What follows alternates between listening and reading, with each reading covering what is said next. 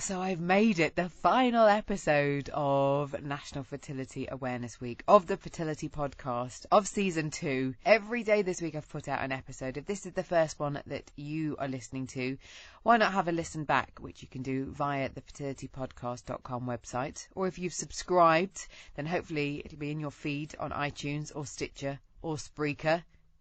Now, I was quite chuffed to get my next guest, Louise Brown, the first IVF baby, because I got my hands on a copy of her book, a pretty remarkable story of what her mum and dad had to go through after she was born in the late 70s. Full-on media interest, worldwide tour, treatment of celebrities. They weren't a family used to the attention, of course, just a normal family, and they weren't really treated or looked after that well, her mum and dad. But Louise is going to chat to me a bit about her book, and there's certain things from reading it that I was keen to quiz her on, so do have a listen. I believe in miracles. Welcome to the Fertility Podcast.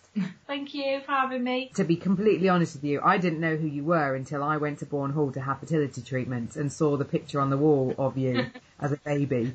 So for me, it's quite surreal talking to you, because my little boy, because I was successful with my treatment, and my little boy is asleep next door, and I actually read your book whilst jigging him to sleep, reading your book in a sleep, saying to him, I'm reading about a lady who was made the same way as you. What I'd really like to talk to you about, and you're going to hate me for saying this, I'm going to call you the first celebrity of IVF, because the book talks about the parties, the OK wedding, but what I'm really keen to talk about is what you think if you, as the first IVF baby, were born today in our celebrity obsessed world with social media being crazy. What do you think that would be like?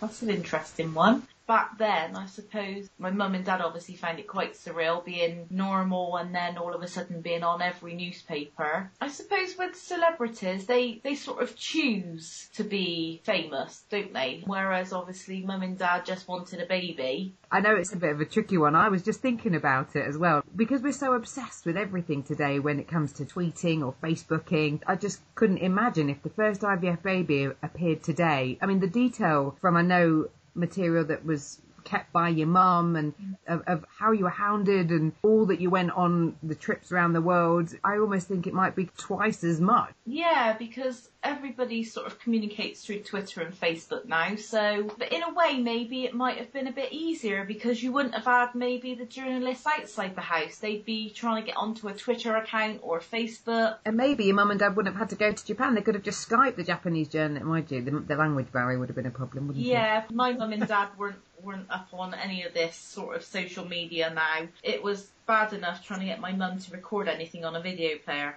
I just can't imagine. Yeah, I don't know. Perhaps maybe all the hype would have been over sort of quicker. Yeah. Because they would have seen a picture, they would have tweeted it. Same with Facebook, people would have shared it. The news articles would have been on, and perhaps maybe all the hype would have been over faster. Maybe easier. Yeah, maybe. Who knows? Yeah. Do you think, Louise, it matters if you tell your baby or not how they were made? Well, mum and dad told me just before I went to school when I was 4, and when I had my son, although he's obviously not IVF, he sort of wondered, when he was aware, he wondered why everybody wanted to take pictures of us, and I had to explain to him, sort of, I said to my son, I said, Nanny had problems having mummy, so the 2 men, Bob Edwards and Patrick Steptoe, helped Nanny, and Grandad had me. And that, I mean, he's 8 now, so that's as far as I've got on that score. But I mean, children are knowing a lot earlier now, and I think they sort of have a right to know. Okay. And it's not a bad. It's not anything to be ashamed of. It's not a bad thing. It's quite a special thing. So, yeah, I think they should be told. I ask because one of the interviews that I've done, because this week obviously being National Fertility Awareness Week, I've been putting out an interview every day, and there was a lady that I chatted to who's in Mexico, who's written books for children, stories of how you tell, for you to read, to your kids as to how you were made, whether it be from IVF or surrogacy or adoption. And it's a lovely book, and I was just interested in your thoughts, obviously being at the forefront of, you knew, because you didn't have a choice. So it's quite fascinating. I mean, you can look at it on some respects that, I mean, people in school, they weren't horrible to me, but they used to say, oh, because obviously it was not known back then, and they used to say, oh, is your dad actually your dad? And I'm like, yeah, of course he is. And obviously there's different treatments you can get, and obviously like this surrogacy and donor sperm and everything like that. But the way I used to look on it is, I know mum and dad really, really wanted me. And I sort of, whatever anybody says, I look back and I think, well, I was really wanted. And I'm not saying anybody born naturally isn't wanted, but it's just a nice feeling that it makes me feel better sometimes. Yeah, I get it. Now, in the book, the detail of what your mum and dad went through on the showing the world you, their miracle baby, is just incredible. And I'm interested in talking about the parties that you got to enjoy, from the parties at Bourne Hall and Thorpe Park to your 30th birthday. Tell me a bit about that. My 30th, that was... I got Brazil. I get confused. It's all right. I'm not surprised. I've got Brazil, so let's go with Brazil. Yeah, that was something completely mad. Brazil's a lovely country and people were so friendly. There was the language barrier, but I don't know, there's just something about when people that have been involved with IVF all get together, it's just mad. It's like an unspoken bond, yeah? Yeah, and even though I've physically not gone through the IVF process, it's lovely hearing everybody's stories and the fact that it's sort of almost the other side of the world and the stories are all very similar, because the Brazil was the 30th anniversary of the conception. In November we went, that's why I got a bit confused. Right. Because that was when Mum found out that she was pregnant with me, whereas the following July I would have been 30. Yeah, they found a reason to have a party, didn't they? Yeah. In Brazil. Can you remember what you wrote about the monkeys at breakfast? That was when they used to come down on Cameron's high chair, because Cameron was only about between 6 and 9 months old at the time, and they used to come down to his high chair and knit the little croissants and that, and he used to love it, and he's animal mad now. Oh, it's a lovely story, that. Blame the people of Brazil. And you mentioned the bonds that you felt there, and you touched on Bulgaria, so I want to just talk about Bulgaria, because what happened as a result of you and your mum's visit just was remarkable. One of the stats that I got from your book was how after your visit there was the information sent about funding in 22 Bulgarian cities for IVF treatment. Now in the UK, only 38 of our councils fund IVF, so that's remarkable. The catalyst, really, that you and your mum's visit was for the funding of treatment over there. Yeah, I mean, it was fantastic. When people say to me, oh, come over, we'd like you to help, and I think, well, why would anybody be interested in sort of like me helping? I can't do anything, but obviously our presence there, and that was where they had the 30th birthday party for me. It was just amazing, and it's such a nice feeling to know that we've helped people that I don't even know to have families. Now, people have to read the book to hear exactly kind of what went on, because I know your husband was on the telly as well, and that was quite significant. I want you to tell me about the lady that you saw in the hospital. Yeah. In Bulgaria. Yeah, we were having a tour of the hospital that they'd not long opened up over there. This is the second time I went to Bulgaria, and I'd seen a couple of little babies that had just been born through IVF, and we were just sort of going around and they were showing me the different floors. And there was a lady walking along with her hospital gown on, and she'd literally just given birth. And I think she must have said to the doctor, oh, who's this? And they told her, and she just came over, she hugged me, she said thank you, and she gave me a kiss. And it was like, I was almost in tears, crying. It's so lovely. What an amazing, though, sharing of a moment. Yeah, it was lovely. And I looked round, and sort of my mum was like, and I was almost crying, and she said, you all right? I said, yeah. It Very was amazing. special. Now, we're going to go from that amazing moment to another, because I was chuckling when I was reading about you Take That obsession, because I'm a year older than you, so I was equally obsessed to Take That, and I was a Robbie fan though, whilst you were a Mark Owen fan. Yeah. Tell me about when you finally met Mark Owen. I thought it wasn't going to happen because you don't reveal it till the end of the book, and I was like, surely she met Mark.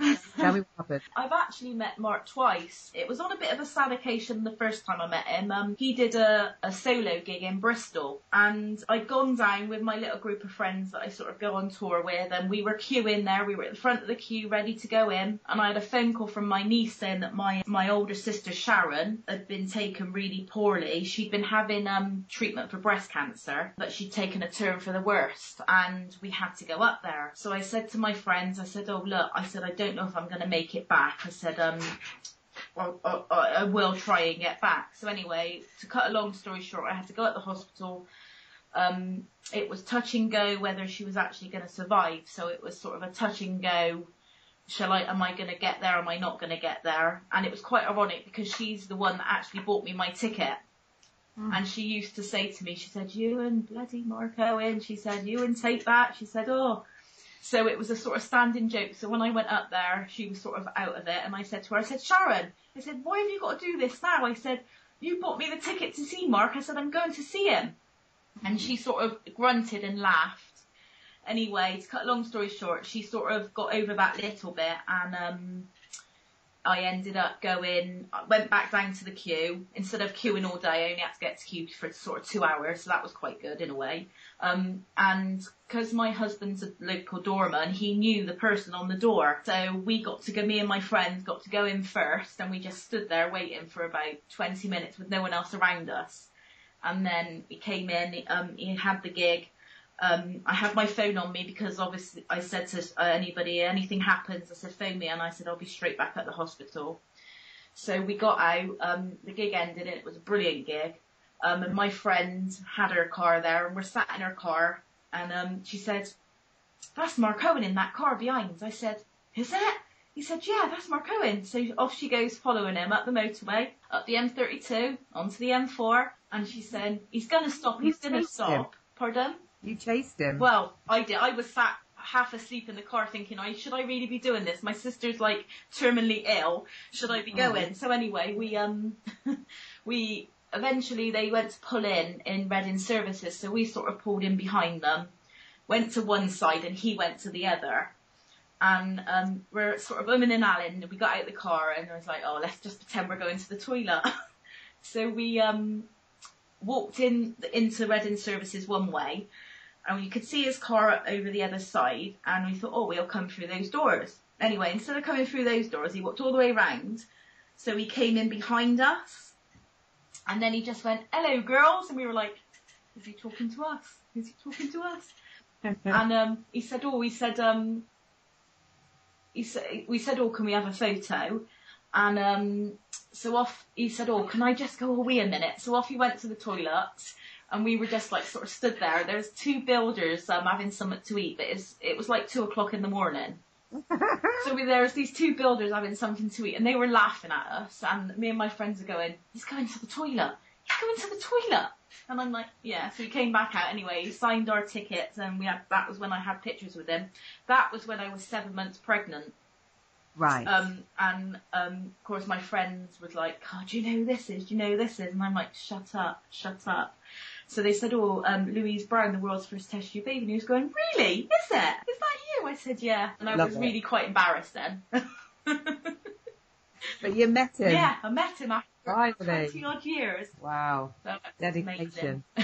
Now, one other meeting that I just want to touch upon before I let you go is the meeting of yourselves and your family and Martin Powell, who I know worked with you on the book and works with you now. And the story, obviously, of your parents and your family, there's such sadness along with the joy in there. And what I just wanted to ask was, do you wish that your late mum and dad had someone like Martin looking out for them when they went on the journey that they went on? Definitely, yes. Yeah, it's actually quite funny because I met Martin through my father-in-law. My father-in-law used to work on the Bristol Post, same as Martin did years ago. That was how we got in touch with Martin. Mum was about, Dad had sadly died by the time we'd met Martin, but Mum was about, and Mum was very wary of people because of what had happened previously. Understandably. And she was quite she wasn't shy to me, but around people she didn't know, she was quite sort of shy and wary.